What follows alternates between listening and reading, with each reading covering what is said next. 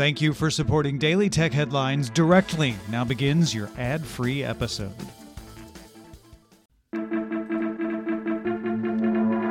These are the Daily Tech Headlines for Tuesday, January 3rd, 2023. I'm Tom Merritt. The Consumer Electronics Show, aka CES, officially opens Thursday, January 5th, but the press events are already underway. NVIDIA will try to get the jump with a virtual press announcement Tuesday morning, followed by CES's official press event Tuesday evening. And Wednesday is a full press day with major announcements coming from LG, Panasonic, Hisense, Sony, AMD, and more.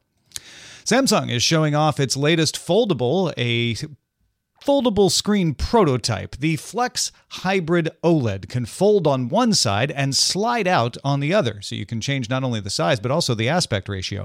When folded, it's a 4.2-inch screen. It unfolds to a 10.5-inch 4x3 display, and then you can slide it out on one side to become a 12.4-inch 16x10 aspect ratio display. Samsung will also show off a couple other prototypes. The Flex Slidable Solo, a 14-inch OLED panel that slides out on one side to become a 17.3-inch display, and the Flex Slidable Duet OLED that does the same thing but slides out from both sides of the display.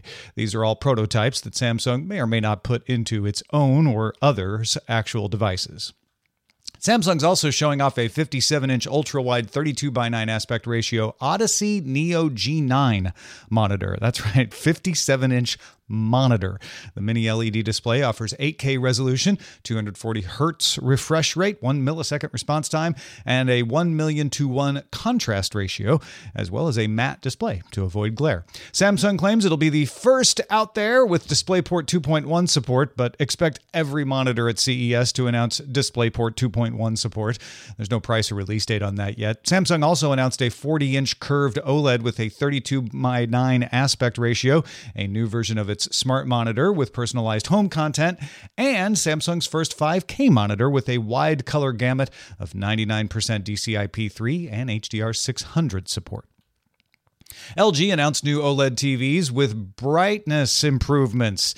LG's OLEDs have some of the best contrast and black levels in the business, but OLEDs do suffer in brightness comparison with LCD screens. LG promises the new G3 is up to 70% brighter than the G2.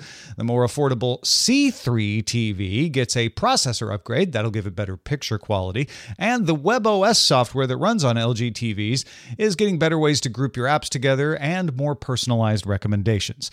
LG will also support QMS VRR. You may have heard of that on the new Apple TV 4K model. That gets rid of the black screen when you change between videos with different frame rates. Intel made a lot of announcements, including Raptor Lake processors for its laptops. The whole line is out now. The flagship Core i9-13980HX has a 5.6 gigahertz turbo frequency and 24 cores. Intel claims it's now the world's fastest mobile processor. The new flagship has the same number of performance cores as the previous gen, but double the efficiency cores.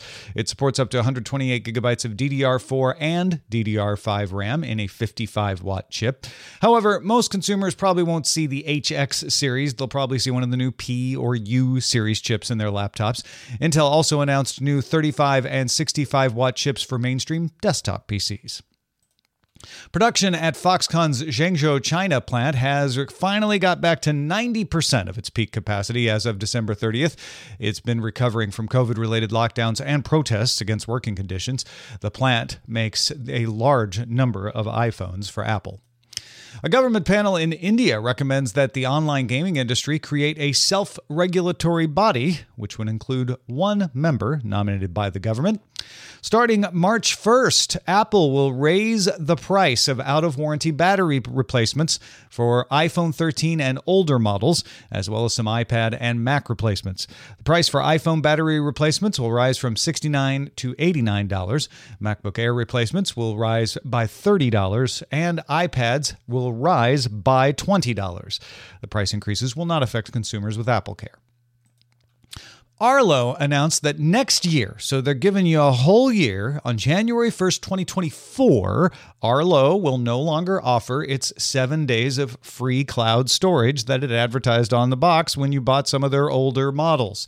It also says it reserves the right to eliminate all free cloud features, such as email alerts and push notifications for any Arlo cameras that have been out of manufacture for more than 4 years. Finally, Dell showed off a prototype for Nyx, N-Y-X, that's the name of a lot of its prototype stuff. Nyx PC Gamepad has the usual buttons and analog stick, but it also adds other things like a fingerprint sensor under the central button, touch sensors under the shoulder buttons, let you slide your finger for certain controls, and scroll wheels under the center area that offer functions like zooming and selecting. Shift buttons on the back let you swap between different commands as well, so look for that. There's also a Nyx workstation setup that lets you use glasses-free 3D and a depth sensing camera with some eye tracking to let you have a VR-like workspace without needing to put on a headset.